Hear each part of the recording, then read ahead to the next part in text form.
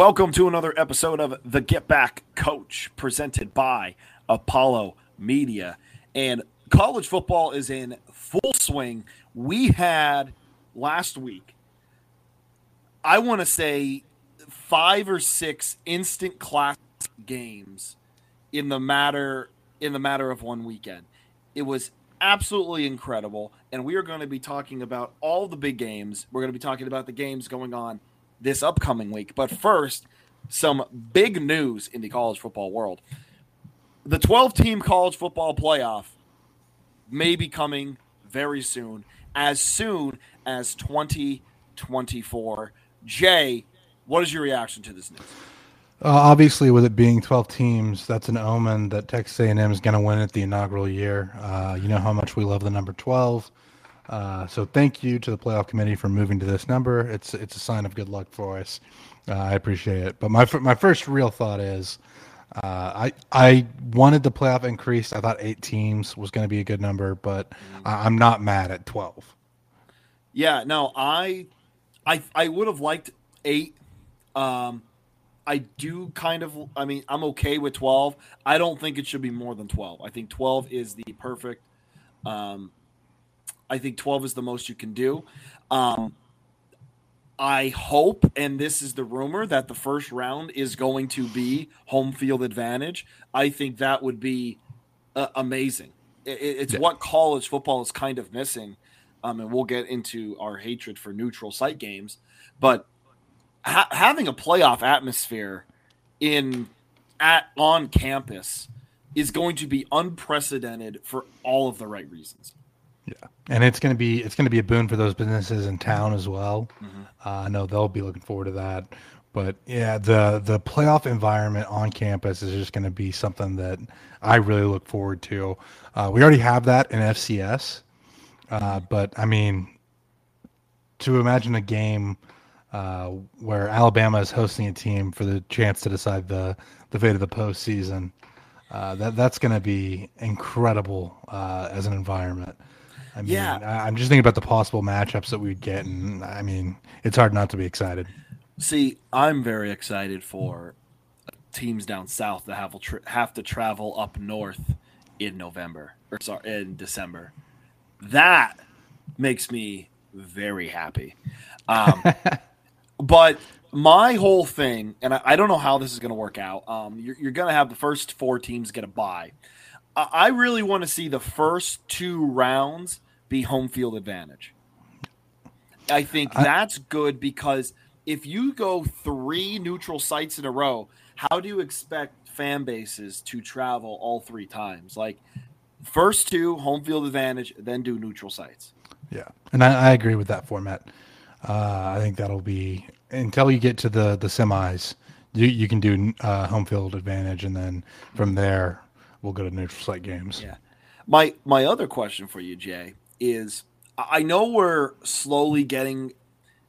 I know this right here may be the death of bowl games.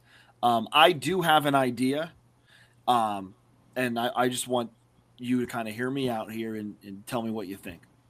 The first 2 rounds, okay, the losers from each round go to a consolation New Year's Six. I think that's a fantastic idea. It kind of gives some prestige, and you're still kind of playing to see who's the dominant team. I mean, you're still going to have some of the deal where players are sitting out because they want to go to the NFL, and they're not playing for a championship at that stage, but you can't really – that's going to happen no matter what. So I think that's a good idea to kind of keep those historic bowl games involved. And that's my whole thing here is that we are already seeing players opt out of the Rose Bowl. I mean, players are opting out of the Rose Bowl now. Players are opting out of the Sugar Bowl and the Peach Bowl and all those bigger bowls. So if they're gonna opt out anyway, why don't we still play them? You know, yeah. I mean, it's still going to be for bragging rights, and it's kind of also a little preview of next year. Hey, these are the guys coming in. Also, if again, I could be completely wrong here. because we saw it with Pitt, because Pitt hasn't had a lot of hasn't had a lot of success lately. And then they go to the ACC championship, they win it, and then go to, was the Fiesta Bowl? I can't remember which one it was. Or the Sugar. It was either the Fiesta or the Sugar or the Peach. It was one of them. It was in a dome. That's all I remember. And you had Kenny Pickett opt out, which I kind of understand because it's the first round pick. But you would think a team like that who hasn't had a lot of success, they would stick it out one more time, But again, I understand. You got millions and millions of dollars at risk here. And he also would have had to put up with Narduzzi for another game. Exactly. So, honestly, that's probably the reason why. That's probably the reason why he couldn't take Pat Narduzzi anymore, the Nard Dog. God, I hate him. But we're not going to – well, actually, we are going to talk about him right now. Perfect segue. Because week 1 review, it all starts at the Backyard Brawl. Jay, did you know Heinz Field – there was the Heinz Field record for attendance was sort of Backyard Brawl? I'm just glad you're not calling it Acrisure Field or whatever it is. Oh, did I say Heinz? Sorry. Yeah. Acrisure. No. It's Heinz. It's Heinz. It's Heinz. No, it'll always be Heinz. They can take the ketchup bottle down, but you will always see the ketchup bottle there. Exactly. I mean, I'm not surprised by that because we talked about it. West Virginia was always going to pack that place. Mm-hmm. And, I mean, Pitt had their fans there, too. Don't get me wrong. I mean, they showed up and showed out. But you have two teams in that close proximity. It was always going to be a perfect storm. Added that the fact that teams haven't played in a long time. I mean, everything about this game led you to believe that it was going to end up being an attendance record. And sure enough, it was. Yeah. No, and think about that. All those Steelers games, all those playoff games, all of, when Pitt played Penn State and when Pitt played Notre Dame and Clemson, none of those teams did it. None of those Steelers teams do it. It was West Virginia coming up in the Backyard Brawl. And listen, give Pitt fans credit too, because I thought it was going to be 60-40, and I think it was maybe a little under that. Maybe, 35, would it be 35-60, 35-55? 35-65. 35-65, yeah. Math is hard. It is. 35-65. I think it was around that area. But give Pitt fans credit that they did show up. They did show out. West Virginia brought the crew too. And, when they played Sweet Caroline, there's some, expletives being. Yeah, there was some ESP being shouted. If you don't know what that is, look it up. ESP, West Virginia. But no, and so both crowds, hats off to them. There, I said something nice about Pitt. West Virginia, I thought they were going to pull this out. And they should have. I think it was hubris on my part because I said Pat Narduzzi would lose this game from not going for it on fourth down. And what do you know? Neil Brown turned around and did exactly what I said Pat Narduzzi was going to do. Yeah, I really love Neil Brown. I really do. And I'm telling you, I think he's a good program builder. I think he's a good I do think he's a good coach. I do. And I want him to turn it around so bad. If they have a bad year this year, I think it's going to have to be a divorce. And it's just, I don't know. I will say this. If there is a divorce with Neil Brown and West Virginia, I think West Virginia will be in a lot better. West Virginia is in a lot better place now than it was 4 years ago. I wholeheartedly agree with that, especially when you look at the performance of a true freshman in C.J. Donaldson. Yeah. I mean... Dude, how much of a revelation was that guy? Yeah. I mean, it's... I don't know. I really want this West Virginia... I mean, obviously, I have some ties to West Virginia. I lived there for 4 years. I I've known players who went there, and players who are still there actually right now. And I want this team to succeed. I really do. But if there is, like I said, I think Neil Brown people don't know enough that when Dana Holgorsen left, West Virginia there was some chaos around the program. They had a lot of guys leaving. They pretty much knew that Will Grier year was going to be the year, and then they would have to rebuild. And Dana knew. Dana left because he knew, hey, I'm not going to win here. I'm going to get fired next year anyway. I just underperformed. I had an 8-win year when we were supposed to have double digits. This is the best it's going to get. I'm gone. So I don't think people realize that. That's one thing Big Game Boomer and I disagree on. I've sent him, and him and I have talked via direct message about this because he hates Neil Brown. He loves Dana Holgorsen, but you don't realize the community, that how the program looks now within town community. Yeah. Because when Dana was there, it was looked at a negative light. Now he's kind of repaired that culture a little bit. But nah, listen, Pitt, I thought West Virginia was going to march down the field and score. I really did. I think they were going to. And then that pick six, it just absolutely killed. Yeah.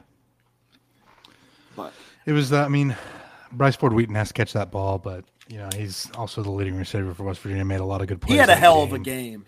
Of a game. And I don't ever like to single out one guy. Obviously, that play makes a difference in the game, along with the fourth down call. Mm-hmm. But, those are the breaks, especially in a rivalry game. Mm-hmm. And then, West Virginia almost went down and tied it up. Mm-hmm. Let's not forget about that. It was a matter of inches to catch that last play. I thought we were really going to have an overtime, but yep. It's a tough game, and I think West Virginia is going to be really fired up when they go to Morgantown next year. Oh, absolutely, especially after Pitt ran to the tunnel and waved goodbye to West Virginia. That team is going to. I do think West Virginia, I would not want to be the Kansas Jayhawks right now, because from everything that I have read and everything that I have seen, and I know this could be coach speak, but I truly believe that program, that loss lit a fire under that program. And like I said before, the West Virginia in the beginning of the year can look a lot different than West Virginia at the end of the year. I really hope that is the case. I am pulling for them, obviously. But, and I just want them to succeed. I really do. And I hate Pitt. So that really, really got under my skin halfway through that Penn State game. But anyway, I digress. Let's talk about my favorite game of the week, Jay. Was there ever any doubt during this game that the Nittany Lions were going to lose? That they were going to lose, or that they were going to win? That they were going to win. Sorry, I think there was a lot of doubts both ways. No, never a doubt. I never doubted them for a second. Not even for a second.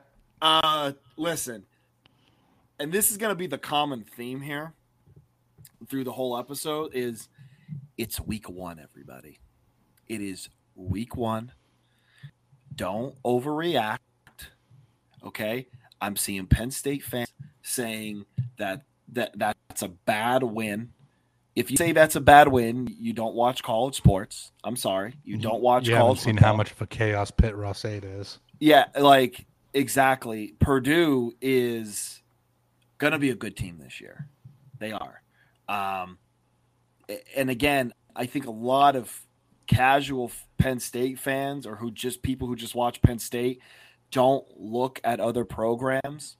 If you look throughout the entire college football world, it was a lot of sloppy football. A lot of sloppy football.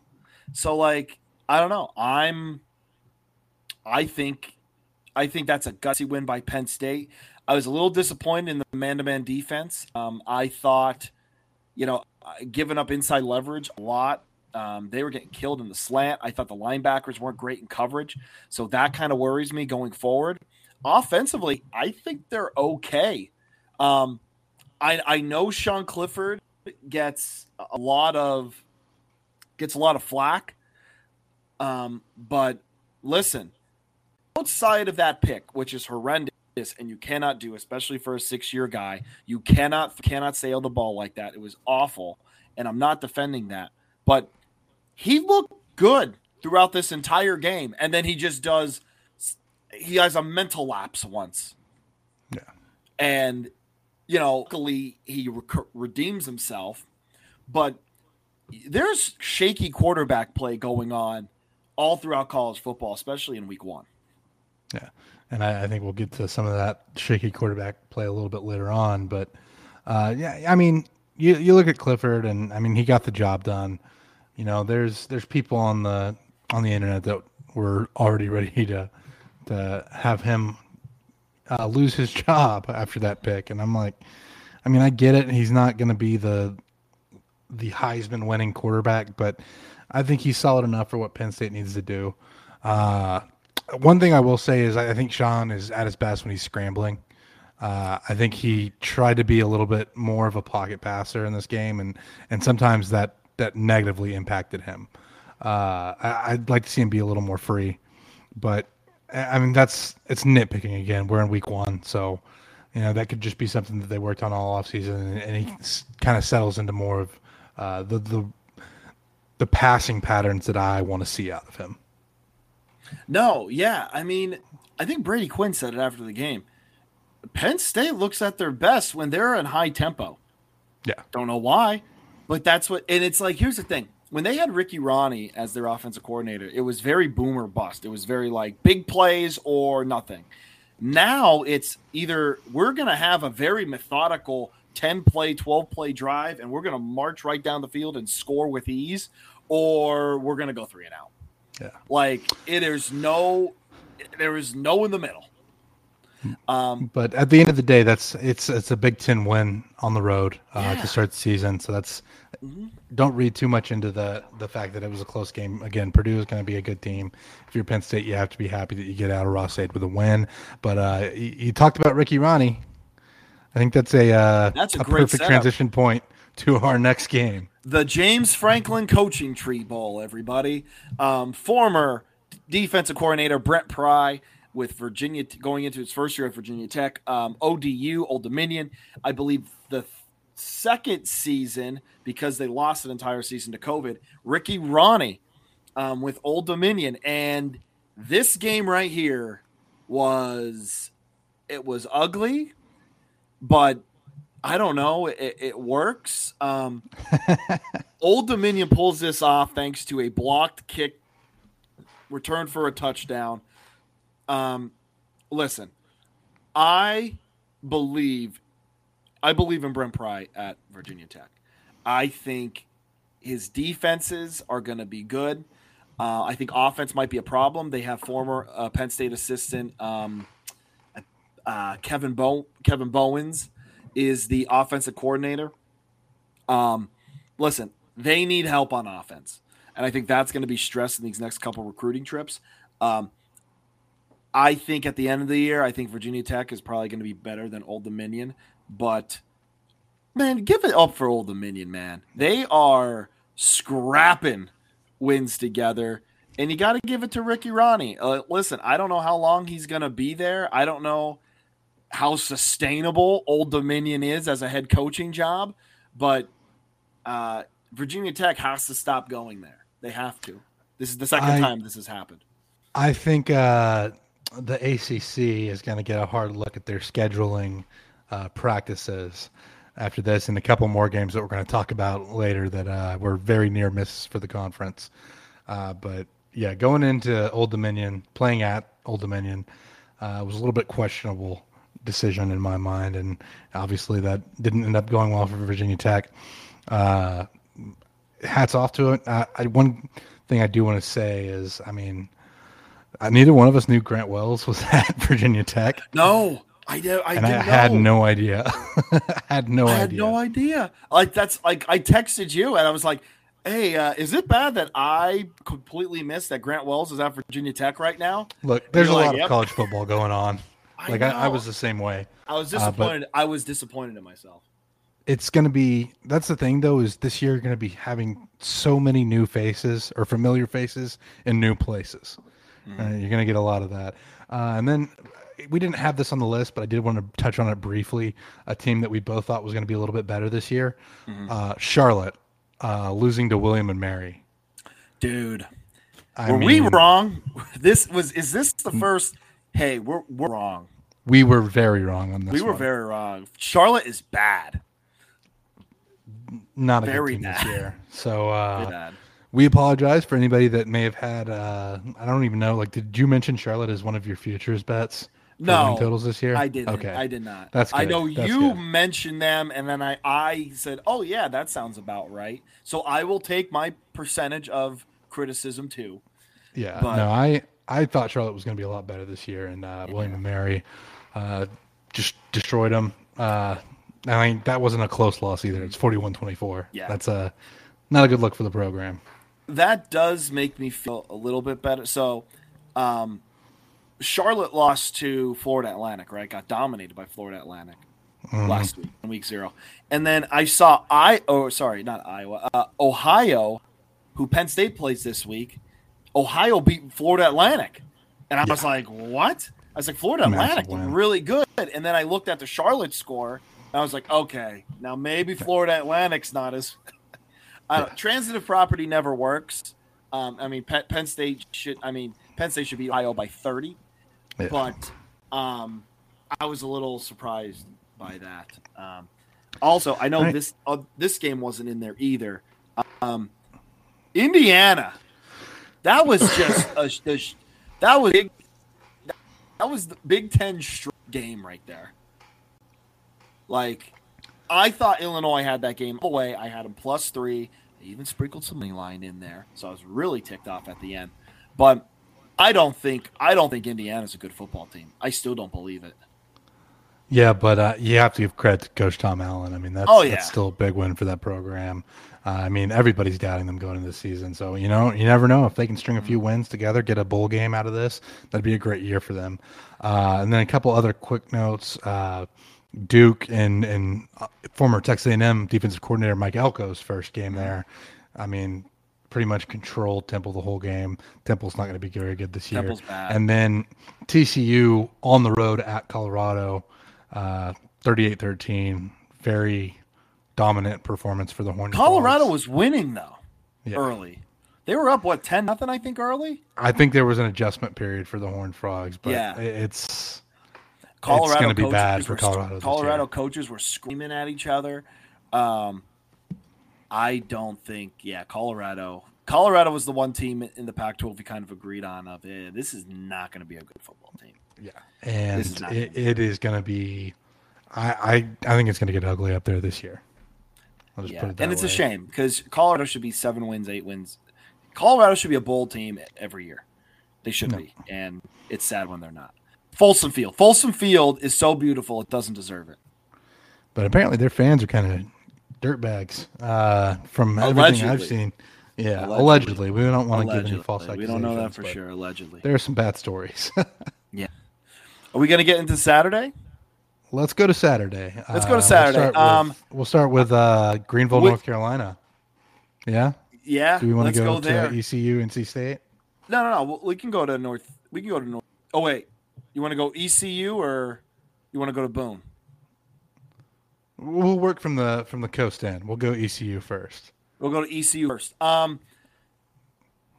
Listen, ECU lost this game, but I have ECU over 6 wins this year, and I am feeling very good about that. Listen, you have NC State. Yeah, it's sloppy. Again, it's week 1, everybody. It's week 1. Calm down. But ECU, man, I forgot his name. He was in the Little League World Series. I want to call him Aller. No. Oh, I forget his name. Quarterback for ECU. Holden Ahlers. Ahlers. I think it's Ahlers. Heck of a football game. Their defense played really well. ECU, man, and you talked about it before as well. that is a team that, keep your eye on the ECU Pirates. I really like the way they play. They had that goal line stand at the end of the game. Special team, the special team thing. And again, you don't want to blame it on one guy. There's multiple things. I just feel so bad for that kicker. So bad for him. But NC State found the way to win. They talked before the game. Crazy things happen in that rivalry. Yeah. Like, that is a strange rivalry. It's a place where NC State fans, I know BJ Barham from American Aquarium was talking about this. They do not ever want to go back to Greenville. Mm-hmm. Like, they are begging NC State admins to never schedule a game at East Carolina again. Yeah. No, that's a hostile place to play in too. Yeah, like especially in-state. Mm-hmm. Those fans get ripped up. That is like big party school. They were talking on the broadcast about going to Sup Dogs, and I don't know. I just everything I've seen from ECU tailgates is they know how to have a good time. So those people were. Those people definitely made it a hostile environment, but NC State gets it done. Devin Leary didn't look great. But again, it's week 1, people. It's only week 1. Don't over exaggerate week 1. It's okay. Remember last year with Ohio State and Minnesota, everyone wanted CJ Stroud benched. He doesn't look good. He's not going to be the next good quarterback at Ohio State. And then what happened? He turned into the CJ Stroud we know, and Ohio State's offense was amazing last year. So it's okay. It's all right. And now we head inland to Boone for what was one of the craziest games I've ever seen. 40 points in the fourth quarter by the Mountaineers to come back, nearly tied up, go for 2, miss that conversion, kick onside. Mm-hmm. UNC runs it back for a touchdown instead of going to the ground and ending the game. Then App State goes down and scores again and fails on another 2-point conversion where they ran the same exact play as the previous 2-point conversion. Mm-hmm. I mean, there's a lot of things going on in that game. You know what? The thing that not bothers me, but the broadcast never mentioned that the North Carolina player should have. Yeah. They never mentioned it. And he's running it back. I'm like, fall down, fall down, fall down, fall down. And he never falls down. It's a 1-point game. Fall down, take the knee, you go. And now they made it an 8-point game. It's the same thing Penn State did, only the running back scored. And 2 years ago against Indiana. I don't know. That broadcast was terrible. I forget who it was. I mean, and then go ahead. It's always tough to see that in hindsight, but it's just, I mean, that's something that you got to coach up, right? You should have your players knowing. Although I will say, hats off to the return team for UNC because they absolutely leveled the recovery unit for App State. Wow. Yeah, that was that was real bad. That was really bad. Speaking of real bad, how about a 7-3 game without a touchdown scored? I do want to mention Iowa and South Dakota State. But before we go to Iowa and South Dakota State, okay, Chase Bryce, okay, degenerate gamblers need to stop taking their frustration out on college kids because I saw so much negativity towards Chase Bryce because of an apparent overthrow that it made me want to actually vomit. These people don't watch the game. All they care about is winning their bets, which, hey, listen, I do it too. I want to win bets. You bet on football. We all bet on football here. But Chase Bryce played one hell of a football game. Yeah. All right. And then I have people, well, he overthrew a wide open receiver. And I don't know about you, Jay. It looked to me like the running back saw open field, like saw an opening and cut the route short. And then when he released it, he went, oh crap. And then turned himself because no one else was around him. So I didn't like the route by the receiver, and I'm just saying, I didn't like the route by the receiver. They said, why didn't he keep the ball during the second 2-point conversion? Well, it looked like from, UNC had a little bit of penetration. It looked like his read was outside, and the defensive end just made a great play, taking away kind of both the run and Chase Bryce. Yeah. And again, Chase Bryce, 6 touchdowns, 361 yards. He was the reason they were in this game. That's like the thing that bothers me, is that even say he actually did overthrow it. Say that was the correct route. Say he ran it perfect. Chase Bryce is the only reason App State was in that football game. And you have idiot people saying that it's Chase Bryce's fault. Screw you and stop tweeting about football. All right, I'm done. No, I agree with you wholeheartedly. And I think he overthrew the receiver a little bit. But I do agree with you that it looked like the running back cut the route short.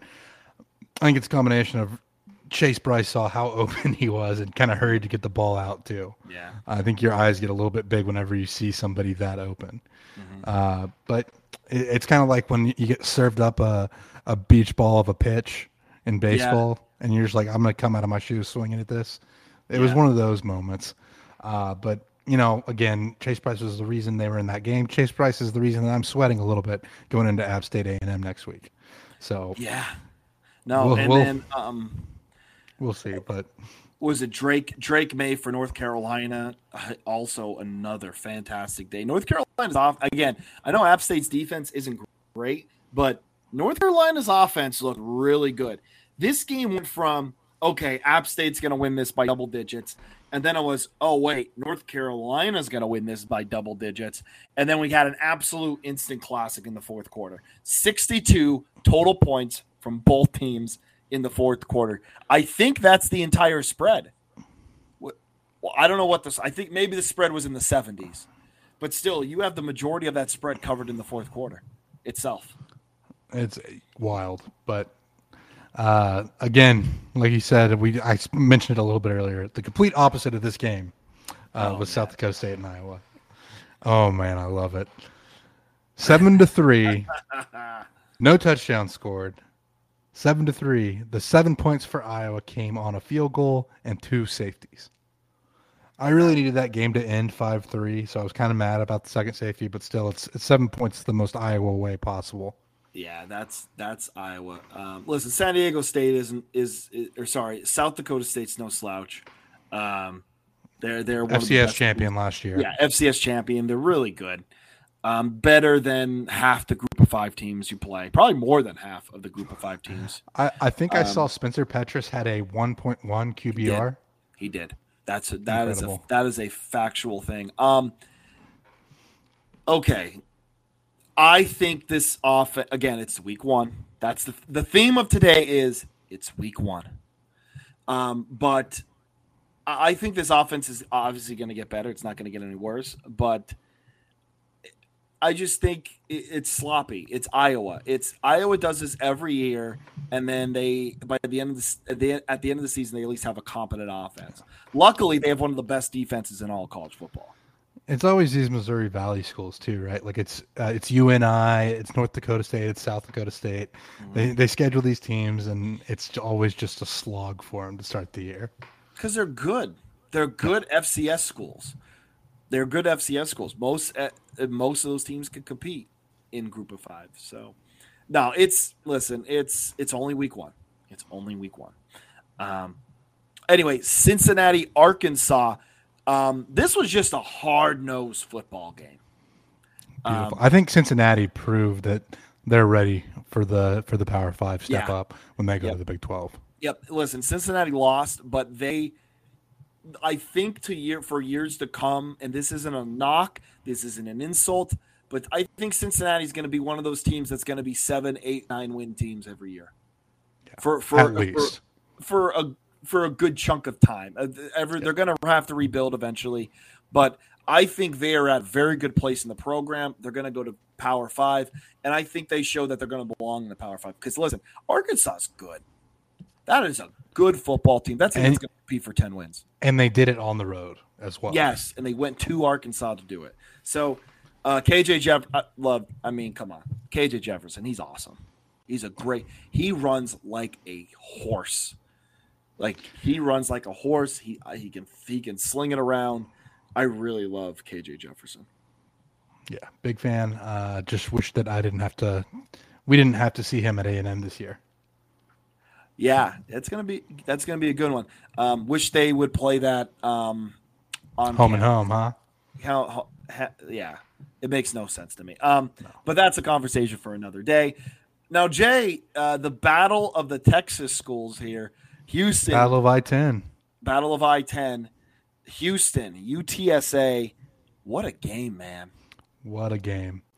I mean, triple overtime, instant classic. Frank Harris, what a job that he did playing quarterback. It's just, this game was everything that I hoped it would be, other than the fact that Houston didn't cover. I'm not going to dwell on that too much just because I was so enthralled watching this game. And I hyped it up. I mean, since this game has been on the schedule, I've been hyping it up. And, Coach Traylor called this the most important game of the year for UTSA. And I realized the Roadrunners didn't come out top. There are no moral victories. Yep. But damn, did this UTSA team acquit themselves well in one of the bigger games of the year. Yeah.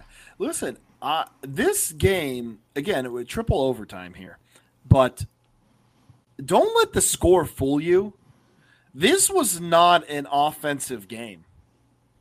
Like, this was very defensive heavy. And I think Houston proved that their defense can play, that their defense has grown. UTSA showed that they can hang with the big dogs, or a team that's going to be a big dog. But yeah, I had Houston minus 4.5. I thought this was going to be more high scoring. If you would have told me this game is in triple overtime, I would think it would be something like the App State North Carolina game, where it would be in the 650s or 60s. To tell me they went to the 3 overtimes and they only went up in the 30s, that I had to sweat out this over, I would have told you were crazy. But no, I was really surprised at UTSA. No moral victories, but what a football game. Great football game. All right. Next one we had on the list was Utah at Florida. So there goes one of my playoff teams down in week 1. But not looking good. I mean, still alive, technically. I just think in the Pac-12, I mean, I just don't think you can afford that loss. No, yeah. I do think Florida, Anthony Richardson looked incredible. Really good. Why was he on the bench? I am really, really excited to see what this team does. Again, I hope you make that game whenever they come to A&M, because Florida looks to be already turned around as a program with Billy Napier in there. Mm-hmm. No, yeah. I mean, and that's the thing. I mean, Anthony Richardson, he's a sophomore. He was on the bench last year, right? So I know he got some playing time. I can't remember who the other guy was. Emory Jones. Yeah, Emory Jones was the other quarterback they had down there. And I know it was kind of one of those 2 quarterbacks, no quarterback steals. And I mean, because Emory Jones beat out Felipe Franks, I think, 2 years ago? Last year, and Franks ended up at Arkansas. Right, and then that didn't work out. He was terrible. And then, so I think it was like one of those things, well, we already have Emory Jones. And again, it's tough with a freshman quarterback. You don't want to throw him into the fire. But Anthony Richardson looked like the real deal. He looked really 100%. Good. Florida's defense looked real good. And securing the win at the end, this was a rainy day. I think Utah might still be in playoff conversation. I just wrote a blog that'll be coming out tomorrow. I'll find it it would be today for everyone listening. Check out Apollo Media, winners and losers of week 1. Little plug there. But yeah, I don't know. I just think you are right. Utah did lose a lot, like from that game. Like they lost.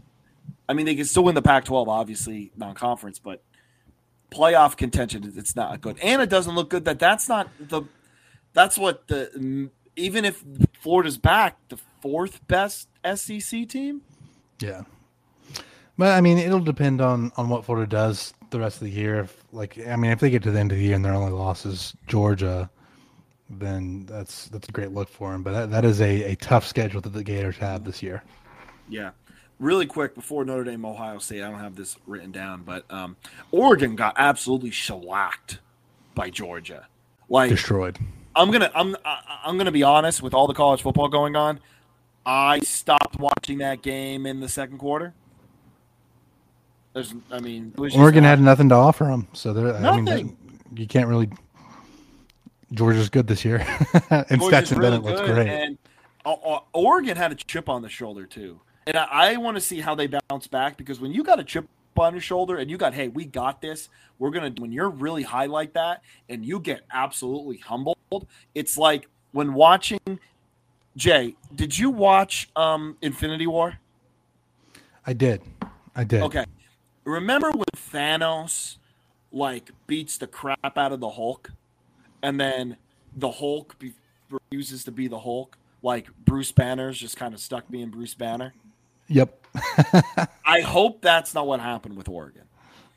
Because I think you'll see him bounce back, but that is tough to come back from that. It's very tough. The Pac-12 went 9-3 over the weekend, and I think they had a weekend. They had a rough weekend because two of their flagship teams that were supposed to fly that flag for the Pac-12 this year, one loses pretty much their playoff contention, and the other one that was supposed to compete for a New Year's Six Bowl just gets absolutely destroyed. But again, remember USC in 2016 got smoked by Bama, and then they went and won the Rose Bowl. So who knows? A lot of season left. You know why? Because it's only week 1. There's a lot of season to go. Notre Dame, Ohio State. I have to tip my hat to Notre Dame's defense. Yes. They were way better than I expected, especially with the loss of Kyle Hamilton. Hats off. I got to say, I think Notre Dame probably got the better end of the Brian Kelly deal. And again, it's week 1, so we don't want to overreact too much. But I mean, just the culture around it is what makes me think that Notre Dame is in a good spot. Yeah. I think it's a lot more positive. Listen, I've said before, I think Brian Kelly is a very good football coach. I do. I think he's a very good coach. I don't know if I love him as a figure, though. And everything I've seen from Marcus Freeman makes me love Marcus Freeman. And listen, I root against Notre Dame every chance I get. But Marcus Freeman seems like the real deal. I think he's great. I think the guys respond to him. I think this tells us more about Notre Dame than it does Ohio State. A lot of people freaking out about this Ohio State offense. Pump the brakes. It's only week 1. Things are going to be sloppy. And again, hats off to Notre Dame. Great defensive effort. They did really well. I think their offense – I don't think their offense is great, just to be honest. But if you're worried about Ohio State's offense, just be patient. It's going to come alive. Jackson Smith and Jigba also got hurt very early on in the game, so that can be part of it. And again, I think it's more that the Notre Dame defense is really good and the Ohio State offense is overrated. So again, pump the brakes. Ohio State's going to be fine. I still think this is one of the best teams in the nation. Again, everyone's freaking out over week 1. It's number 2 versus number 5 as well. Yeah. I mean, and listen, you can say, Notre Dame's overrated. After the last 5 years, Notre Dame has finished higher than their original rank. Remember that. That's a stat for you right there. But no, if you're worried about Ohio State's offense, don't. It's going to come together. I feel like we do this every year with teams. It's week 1. And they're like, oh, my God, the offense looks terrible. And Ohio State's going to turn into Ohio State. That offense is going to turn into an elite offense. I think their defense is better than it was last year. That was kind of the weakness. But again, these were two really good football teams. You won by double digits. Like Ohio State won by double digits, and people are questioning Ryan Day's coaching style. Like, listen, I'd like him to run the ball more too, but give the guy a break. He just won by 11 against the 5th team in the country. And like that stadium was dead at the end of the game. Like it's their Ohio State's expectations are so high that I think somewhere along the way it's going to bite them because nothing's going to satisfy him. It's going to be like why Mac Brown left Texas and retired because he said winning never felt fun. He said he was like because you're expected to win every single game. It was no longer fun winning. It was only that anxiety of I cannot lose this game. Also, why Jordan got out after his 3rd championship. But just saying. Dude, quick note, shout out to SMU for a huge win over North Texas.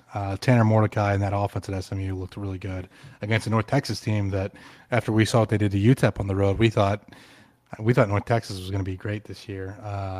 And they still might be within Conference USA, but SMU looked fantastic. Yeah, they're wait, who's their coach now? So that they got I believe it's not Sonny, obviously. Sonny Dykes is at TCU now. Yeah, I knew that. I want to say I can't remember the guy's name. He was at Lashley, I believe. Lashley? Rhett? I think Rhett Lashley. Okay. Yeah. Yeah, Rhett Lashley. So he was at La Tech. Yeah, it's similar offensive system. Yeah, I was going to say when both those teams are on the field, they look very similar, SMU and La Tech.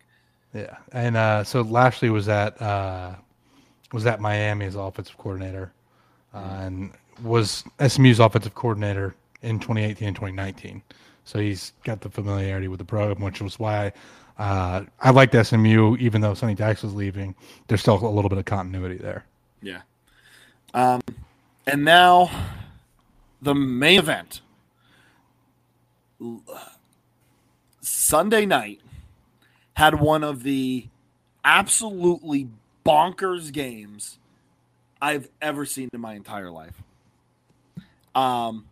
This game went from a rock fight in the first half and then turned into Florida State's going to run away with this. And then LSU put together one of the greatest drives I have ever seen in my entire life and missed the extra point for the tie. Now, part of that has to be credited to the fact that Florida State's pitching at the goal line, which I don't mind if it's an outside pitch, but when you do like an off tackle pitch like that, I think it's too tight in there to expect that to go well. Jordan Travis, hand up. I mean, I did not expect that game out of him. That touchdown pass he had with the targeting call looked incredible. There was a lot of fun counter concepts into passing game that Florida State was running. I kind of enjoyed that a bit. I mean, Florida State looked good. LSU, not so much. I think some of the mistakes from Florida State let LSU hang around. The offensive line for LSU really struggled. It was bad. And honestly, I liked Jaden Daniels. I think he gave him a chance to win. I don't think that was a bad performance from Jaden Daniels, but Keyshawn Booty, I mean, that he did not look like the player that he's been in the past. No, and he got rid of all of his LSU stuff on his Instagram. So I don't know what happened there. They almost got me, Jay. One of those accounts, they almost got me with, they were like, resources say, because that Brett McMurphy's picture, and I didn't read the @ originally, and then it said something like, we're into a heated tirade, and he called Brian Kelly a fake Ed Orgeron. That's the other thing. Every time I see Brian Kelly, I just think of a Foghorn family. Foghorn Leghorn caricature of a Now, human I am being. but a simple Southern lawyer. I Judge, I am. do declare I would execute our team for their execution. Oh, man. But, I no, said, I mean, I said, why don't those referees hurry up with I did. with the The clock? irony of the 1 second on the Big 12 refs clock was not lost on me, by the way. Oh my God. Yeah. 1 second. Like, this isn't rocket science, people. Like, put the 1 second up. Just let them know. Just let them know if they can run motion or not. And Because that's I all also, that was. it's just, And I get it. If you are, everyone's like, well, why does that matter if like they're gonna snap it anyway? Because if you are Florida State, you don't want LSU to run any type of motion. You want them to be stationary so that you can try and get the matchup that you want. of course, they ended up calling the timeout anyway. Well, yeah, they ended up calling the timeout anyway. well, no, because they were going to run that play regardless. Yeah. So it wasn't going to be like once it was set, the clock wasn't going to run. So then they thought, okay, if they can run motion, we might as well call a timeout. Because originally I thought, wouldn't it be freaking funny if they had 1 second on this clock and they don't snap it in time? Because I was thinking about that, but then they cleared the whole thing up with the review and that would have been such a perfect way to end the game. But then, I mean, it worked out with the block extra point anyway. So, obviously, there's You know what wasn't fun, Jay? What was that? Me and probably about a million other people had 50 and a half over, which was what it was at kickoff. Now, and you might would be have saying, hit if y'all got to overtime. Right, because it would have been at 40. Yeah, it was at 48. 48. It was at 48. Well, and so even a field goal wins it. A field goal wins it, which is guaranteed in overtime. It's not going to end in a tie unless I thought about this. No, unless I didn't think the about power goes out at the Superdome. No, unless they have the 2 overtimes and no one scores, and then they do the 2-point conversions. The 2-point conversions, and one person gets it and one person did it. I didn't think about that last night, but I that just came to my mind now because that would be my luck. But I'm gonna lie. That was the first time I audibly yelled during a bet, like during a game that I bet on, because that whole time I was like, oh my God, I'm gonna pull this off. I'm texting my friends who also had the over. I'm like, we're gonna pull this off. We're gonna pull this freaking off. And then he misses the extra point. And it was just a painful. It was blocked. Scream. It was blocked. A block. Sorry. We don't want to criticize the kicker too much unfairly. Not the kicker's fault. But what a game, man! Florida State needed that more than anybody. Dude, I feel so bad for Malik Neighbors. I mean, I know, like, I would have deleted my social media if I was him too, because there's no telling what people are going to be saying in his messages. But I mean, what a game! What a classic! Yeah, he had a key. I'm trying to think. Yeah, he had a key drop. Well, he had the 2 punts that he muffed. Oh, the muffed. Yes, the muffed punts. Right. I forgot that he was the guy that was back there. Yeah, no, it's yeah, poor guy. But yeah, that drive kind of took the heat off him. 100%. But what a game! What a crazy week of like I said. I mean, think about it. Florida State, LSU, Utah, Florida, UTSA, Houston, UNC, App State, NC State, ECU, the Backyard Brawl, Penn State, Pitt. That's not considering Cincinnati, Arkansas. There are 7 instant classic games in that week alone. That might be one of the best weeks of college football we've ever seen. Yeah. Fantastic. And I don't think I don't think that's an exaggeration either. I mean, I'm not going to argue with it. No. Okay. Let's do a little preview. Now, you might all be thinking, hey, guys, what about Clemson, Georgia Tech? Well, that game is going on right now. Clemson and Georgia Tech. Let's see here. Game just started. 4 minutes into the game, and Georgia Tech is punting. So that is the update on that. I took Clemson minus 23.5. I think Clemson runs away with that. What? I think they will, especially with the loss of Jahmyr Gibbs, but we'll see. Really? 0-0 right now.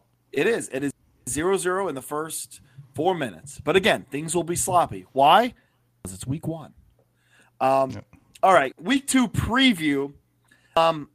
Alabama at Texas, a big noon kick. College game day will also be there, which I hate. I absolutely hate. Because, Jay, I'm going to ask you, where should college game day be? Because I know you and I are on the same page. As much as it pains me to say it, it should be at BYU Baylor. It should be at BYU Baylor. Absolutely. Well, it's at Baylor though. Or sorry, it's at BYU though, right? It's in Provo, yes. Yes, in Provo. It should be there. I know the game's at 10 o'clock, but you had a perfect excuse here not to. On one, it's a noon game. 2, it's a big noon kick. So I cannot fathom ESPN wanting to promote a game not on their network. But yeah, I don't understand this move. I think it should have been in Provo. And honestly, after that big win last week, I wouldn't have complained about Kentucky at Florida being the game of the week either. Yeah, go back to the swamp. Yeah, absolutely. That's a night game, right? Let me check here. I think it is. I think it's a night game. It is 6 p.m. ESPN. Yeah. Go. Don't stop doing the same places every year. Corso, this is probably the end of Corso's thing. Get to as many unique places as you can with the old man. Okay? Let him try on different helmets. You have to wonder, maybe that is part of it. I mean, going to Elevation and in Utah. So are you saying that they are afraid to take Lee Corso into the Elevation? Like it's going to look. I talk about equilibrium. I talk about Elevation all the time and the impact that it can have on athletes. I'm just saying. Elevation might be because if I'm putting this conspiracy theory forward. If his respiratory is altered because of elevation, he may not make it to next week. I'm just saying. I mean, Elevation can be tricky. Okay. Maybe that is maybe Herbie put a stop to it. Okay. I'm giving ESPN their out. They're going to listen to this. There it is. Be like, you know what? That's a good idea. We didn't go with elevation. Listen, Alabama as Texas. We speak, I think DJU may have just fumbled the ball and given it to Georgia Tech. Sorry, we have to get to this preview quick because we have to get to this preview. But I see Clemson's going in already. But okay, we got to get through this preview. We will keep you all up to date for a game that happened last night. That makes absolutely no sense. It's a dual reaction preview show. Yeah, there we go. So I think Alabama wins this game by double digits. I do think Texas is going to be good this year, but Alabama's got too many horses, and I don't think Texas is on that level yet. But yeah, also, Jay, I don't want to offend the great people of Texas, but isn't Austin kind of like a wine and cheese type of crowd? It's a little bit of both. I love going to Austin. I love visiting Austin. It's one of the barbecue capitals of the state. There's so many good places in there. Leroy and Lewis, Interstellar, Franklin Barbecue. I mean, I could talk Austin barbecue all day and be happy. But it's a mixture, right? You do have some of that wine and cheese crowd, especially now that you have some more Silicon Valley people coming into Texas. Right. Most of them are going to the Austin area. But honestly, I think the Texas crowd will show up for it. The one thing I will say, though, is you're looking at tickets. I have this ESPN feature that has tickets as low as. And for that Alabama at Texas game, you can get tickets as low as $28, which for a game day game is amazing. pretty surprising. You kidding me? That's For comparison, wild. you look at Tennessee at Pitt. Tickets for that are as low as 55. Colorado at Air Are Force. you telling me that the ticket prices at Texas for Alabama are lower than Pitt? You can find them lower. I mean, I'm not going to get into the Yeah. average ticket price. Right. But you can find a ticket as low as 28 at Texas, and the cheapest ticket you can find for Pitt is 55. There's no way Pitt people show up twice in the same month.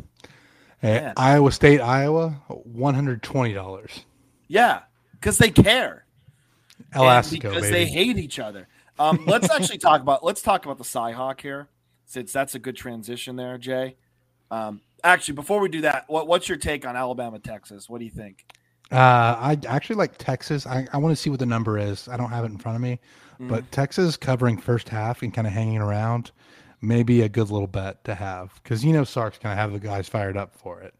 Oh, absolutely. I think Alabama ends up walking away with it towards the end, but first half I would expect Texas to hang around. Let's not forget that even though they didn't have a good year that year, they did give LSU their closest game of the year in 2019. Alabama's a 20-point favorite. So I don't know about the first half. I would want to see what the first half is, but I wouldn't be surprised if Texas covered. First half. I'm saying first half only. 10.5. See, I love that bet for Texas there. Yeah? Okay. I think All so. Right. Let's go to the Cyhawk. I have a prediction here. Iowa wins by double digits. See, I disagree with you, because unless they get something like Maryland where they score like 6 times on turnovers, I don't think they can put up enough points to score by double digits. The offense will be significantly better than it was last week. I truly believe that. And I think this is going to be the game where Iowa fans come out and thinking, okay, we're okay. Like, last week was last week. We're going to figure some things out. I don't like Iowa State this year. I don't think they're going to be a great football team. I think they've missed the boat with their team last year. I think Matt Campbell is a good coach. He's a good program builder, but I think there is a definite ceiling at Iowa State. There may be a ceiling with Matt Campbell, but I like Hawkeyes, and I like them by double digits, and I think the offense is better. I'm saying, I know we don't do predictions a lot here. I'm saying 24 to 13 Hawkeyes. I mean, I guess I could see it playing out that way. I don't know that Iowa gets 24. I think Iowa State's defense is going to be tough enough to keep that game low scoring. I'd take the under, whatever the under is. Ooh, I think it was like, hang on. I'll tell you. It's probably like 13. In that case, you may take the over. Let's see here. Cyhawk. Where is it? There's so many games. Let's see here. Cyhawk Trophy. Oh, here we go. Over under is 41.5. Yeah, I'm taking the under in that one. Definitely. Well, hang on. Did I said 24. I said 24-13. So that's 37. Yeah, that's 37. That's an under. So yeah, I'm liking the under there. But no, I love Hawkeyes this weekend. I really do. Here's another one, kind of under the radar. South Carolina, Arkansas. Listen, this is a Shane Beamer podcast. Love Shane Beamer, but I don't think the Gamecocks are quite there yet. I think it's going to be a slow climb. I think they're going in the right direction. I think Arkansas just has too much back. They have KJ Jefferson. I just think this offense is too good. I like Razorbacks to roll here. I think it was 7.5 the line. I like Arkansas to cover. Yeah, I got it at 7. So it's probably just going to climb from there. I like Arkansas a lot in that game as well. Spencer Sanders didn't look, or Spencer Rattler, sorry, didn't look particularly impressive. we'll see what happens. I mean, they could take a step forward. I think Arkansas is the better team far and away. Mm-hmm. Old Big 12 matchup: Kansas State, Missouri, at in the Little Apple of Manhattan, Kansas. I really like Kansas State this year. I'm not saying they're going to be a Big 12 champion or anything like that, but I think this is going to be a good team. This is an 8, maybe 9-win football team. I don't like Missouri. I think Eli Drinkwitz is a clown. I do. I don't like him. And I think Kansas State wins this football game. I really like Kansas State. So I talked about the tickets earlier. This one says tickets as low as 100. So I think there's a little bit of excitement in Manhattan against an old conference foe. There's some proximity there from Manhattan to Mizzou. I think that the Kansas State fans are going to show up, and that place is going to be loud on a Saturday morning. I like Kansas State in this one. Do you know why the ticket prices are so much? Because of what's the magic word? Oh yeah, regionality. Regionality, baby. That's why. It's regionality coming back. Old conference foes. I mean, listen, we live in a capitalist world here where it's all about the money. If you want to make tons of money for your school and you want to make tons, if the NCAA or whatever college entity wants to make loads of money, put games on campus. And not only that, but make it opponents that are close to the region, because people will show up. I mean, come on. It's if you want to make money, that's what you want to do. Okay, so just saying. App State at Texas A&M. Jay, what is your thoughts going into this one for your Ags? So, obviously, we saw what App State was able to do offensively. You're going to have to limit that. The good news is, and you don't want to read into it too much because it's number one, it's week 1. Number 2, you're against an FCS opponent. But I really liked the way the defensive line looked on Saturday, in spite of the fact they're replacing all 4 starters. Yeah, Fadil Diggs in particular looked really impressive on Saturday. And you have a guy in McKinley Jackson who's expected to be a starter, wasn't out there. You'll see, I mean, it's going to be tough. App State is a very good team. They're a team that could compete in the bottom half of a lot of these Power 5 conferences. And they're definitely somebody who can come up and beat somebody if you take them lightly. They nearly did it to Miami at Miami last year. If you look at the Mountaineers, and I mean, you have to be careful in that passing game against their offense. But if A&M's able to execute offensively, I do like the matchups that we can get at wide receiver. Obviously, there's a ton of speed in that receiving core. This game scares me a little bit just because the history of App State playing against ranked teams. But I think A&M will be able to take care of business. I think A&M takes care of business too. I think the big thing that we're going to see here is, like you said, Texas A&M's pass rush is going to get after Chase Bryce. They're going to. They're going to get after him. And I don't think that offense is going to be able to effectively move the ball like they want when you're going to have to get rid of the ball in 3 seconds. You are not going to be able to have 5-step drops. It's going to be catch and release all day long. And with Texas A&M is going to have those horses. They're going to have way more horses than North Carolina had. I like Texas A&M, and I don't know. I'm interested to see how App State starts this game off. Are they going to be sluggish after the loss, or are they going to come with a little bit of fire? But the problem is that they're going up against a giant in A&M. But I like A&M here in this one. Yeah, and the other thing is A&M was able to rush the passer without bringing extra rushers. They had no issues rushing the passer without getting into exotics, into those blitzes and stunts and twists. And I think they'll want to keep it vanilla again with Miami coming to town next week. And if they're able to do that, it's going to be trouble for App State. On the other side of the ball, the offense has to get going. I mean, 31 points against an FCS foe and struggles like they did against Sam Houston. And again, Sam Houston State is a very, very good FCS program. Yeah. I don't want to take too much away from them, but there were times where Haynes King had open receivers for touchdowns and wasn't able to execute.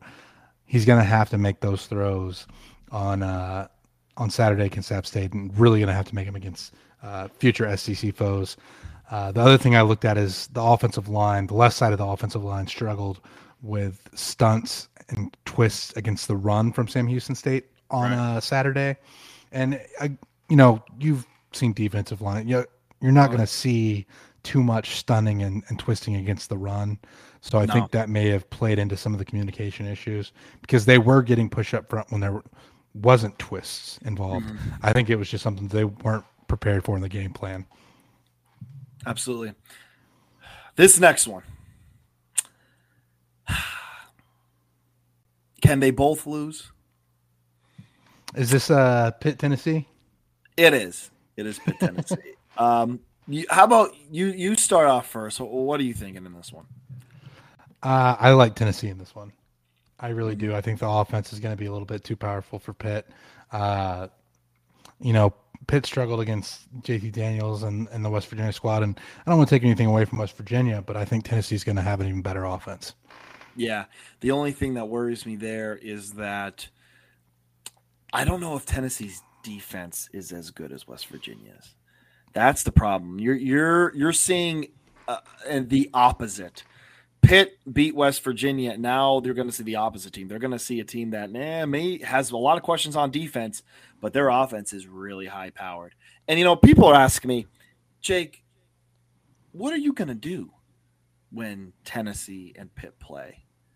And I mean, the answer is simple. Root for the Meteor. Rocky Top, baby. I hope they kill him. I hope Hendon Hooker puts up 50 points on Pitt, in front of those elitist scumbags. Screw them. Go Tennessee. Go Rocky Top. God, please put those people in their place. One great season in 22 years, and they want to thump their chest. Screw you. Hope Tennessee beats their ass. Would have never expected this from you. I love it, though. I love it. All right. Next game, Houston at Texas Tech. Listen, this line, this is one of those lines that don't make sense to me. Do you know the line for this? I think it's -3 Texas Tech. Yeah, it's 2.5 right now. I thought Houston would be favored here. Yeah. Well, the thing you have to understand it is on the road. Too is on the road. Lubbock is the Ross Aid of the Big 12. You go into the Jones, and weird things happen there out in Lubbock. The fans get throwing tortillas. Wild things can happen at the Jones. Right. So it's a tough place to play. We'll see what happens this year. I think there's going to be, obviously there was a coaching change. You have Joey McGuire in there now, who's trying to kind of turn around a program that really struggled to recruit in the state of Texas under Matt Wells. I think because we were both kind of surprised that Texas Tech made the move when they did last year to get Matt Wells out of there. But now you look at it and there's a big chance here to establish some momentum in Lubbock. So just like UTSA was fired up for Houston last week, Texas Tech is going to be fired up for Houston this week. And Texas Tech did beat Houston last year in Houston. Okay, I forgot about that. I don't know. I kind of like Houston here, but then again, they had a big game. They had a big 3 overtime game. They have to go to Lubbock. I don't know. Maybe I do like Texas Tech. I don't know. I'm going to see where this line goes throughout the week and make a decision. I'm not sure who to take there. Kentucky at Florida. Does Florida get back up, or does Kentucky catch them sleeping? I think Florida gets back up just because there is a little bit of history between these two programs. Kentucky, I think, was kind of part of the downfall of Dan Mullen, if we're being honest here. Mark Stoops was kind of a thorn in Mullen's side. Mm-hmm. And I think this is just a team that Florida wants to beat. I think they're looking to build off that momentum and show that they're going to be ready to compete in the SEC East this year. And I mean, the thing is, Kentucky, from an offensive standpoint, isn't going to have the firepower. We've talked about this. Mm-hmm. Their offense isn't super consistent. They're built around being a tough defensive team. I just don't know if they're going to be able to slow down Anthony Richardson. We'll see. We'll see. I'm really excited to see this game, especially with it being in the Swamp. Yeah, if Florida starts putting up points, it might be lights out because again, I said it multiple times on the show.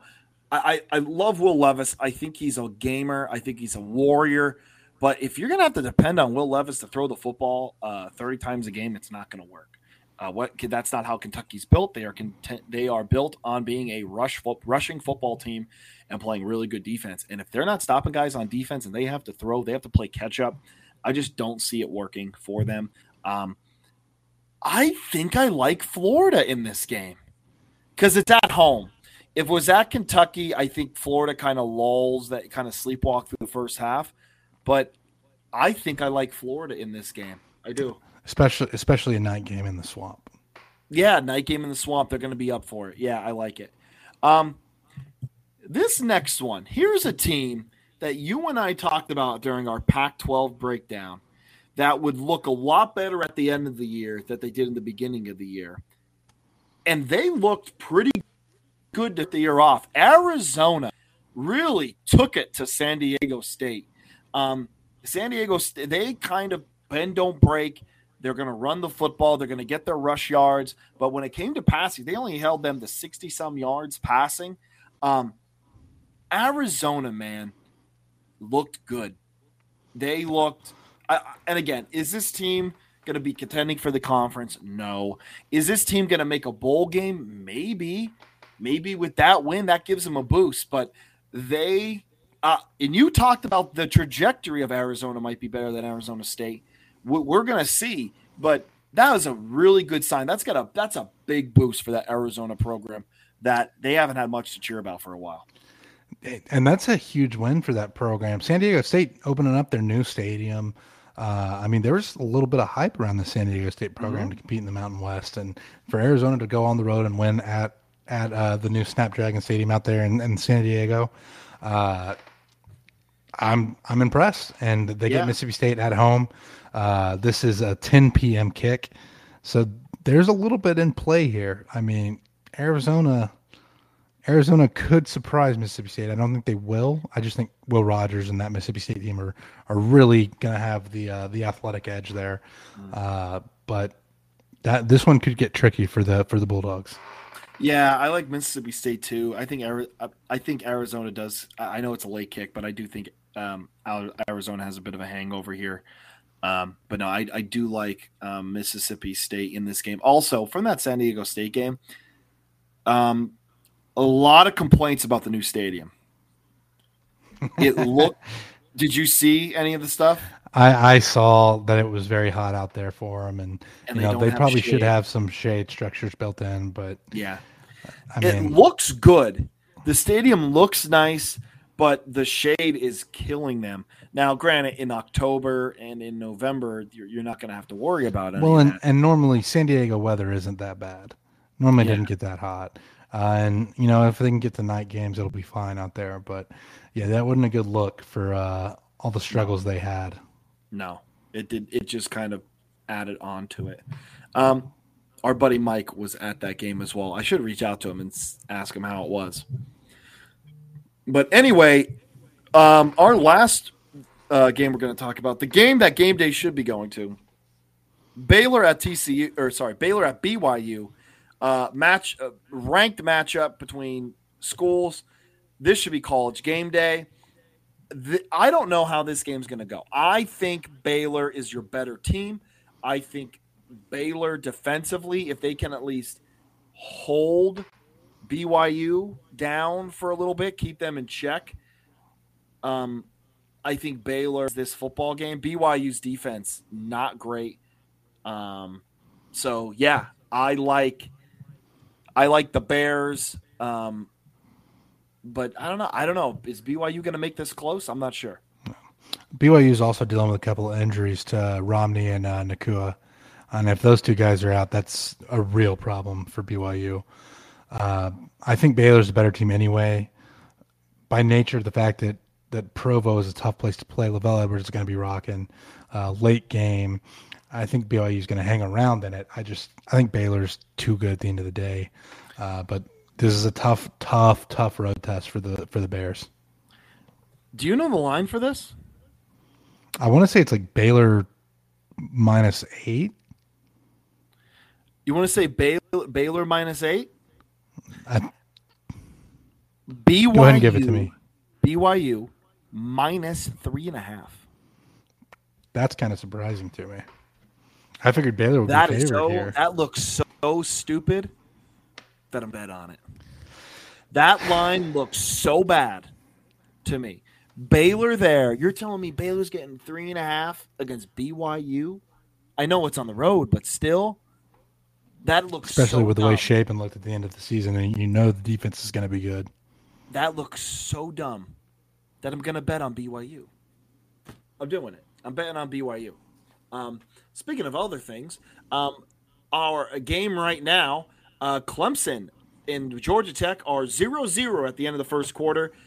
The offensive woes look like they continue, but hopefully we can get a weekend. We didn't have a weekend winners last week. Multiple people were preoccupied. Kevin and Joe have their babies.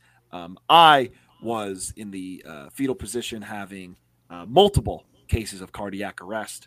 Jay, I don't know what you were doing, but there was no way weekend winners was getting done last week. Yeah, I was getting mentally prepped for the backyard brawl. Yeah, so that was my deal there. Because we usually record on Thursdays, even though we release Saturday the shows, our Thursday was pretty jam packed. So hopefully we get one this week. But Clemson's offense looks like they're picking up right where they left off. DJ Ulongale, 2 for 3 for 25 yards right now. Jeff Sims from Georgia Tech, 7 of 9. They've been running a lot of quick pass game. So I was going to say 23 yards, 7 completions for 23 yards. A lot. You know what that tells me? Again, I don't have the game on the TV or anything like that, but that tells me that Michigan's defensive line is still very, very, very good at football, and Georgia Tech just has to get the ball out. Yeah. So, anyway, in closing, only week 1. Okay? Don't overreact, people. Okay? The Josh Pate said something from the late kick. He said something that was very, I thought, something that's really true in college sports. You have 18 to 22-year-old kids for the most part, okay, unless you're Aiden O'Connell and Sean Clifford, who are off their parents' health insurance. But outside of those guys like that, or Corey Brewer, outside of guys like that, you have 18 to 22-year-old kids. Offenses need time to click. Sometimes defenses need time to click. These are not robots. Okay? Don't overreact in week 1 and then look stupid 5 weeks from now. Okay? Make observations. Don't make conclusions. Yeah. It's so easy to read into what may happen here. One game I do want to talk about before we get completely signed off in week 2 to keep an eye on. Oregon State at Fresno State. That's going to be a fun one. You may want to tune into that one. Yeah, that is. That's a late one too, right? Oh yeah, I think 9:15. Oregon State played Boise State last week, and now they're and playing they go Fresno? to Fresno this week. Yep. Does Oregon State are they anticipating being a part of the Mountain West already? I wondered that that's myself. what it looks like. They're getting ready for when they have to join the Mountain West. No, that is a sneaky good game. Listen, there's a lot of good matchups coming up this week. Jay, where are you going? I have a wedding in Chicago, so I will be not going to a college football game this week. Ban the fall wedding. But I do want to ban fall weddings, but I'm a good friend, so I will be there attending and probably sneaking views of A&M App State on my phone. Very nice. I will be in Happy Valley for the first time in a while for Penn State, Ohio. So I will be probably sending some videos from there. I might send some pick videos. All depends. Service in the tailgate spots are terrible, but we will see. Thank you for joining us at the Get Back Coach once again. Hopefully we will have a weekend winners for you on Thursday. That is with K-Mess and Joey Props. But from all of us here, thanks for tuning in and have a great week.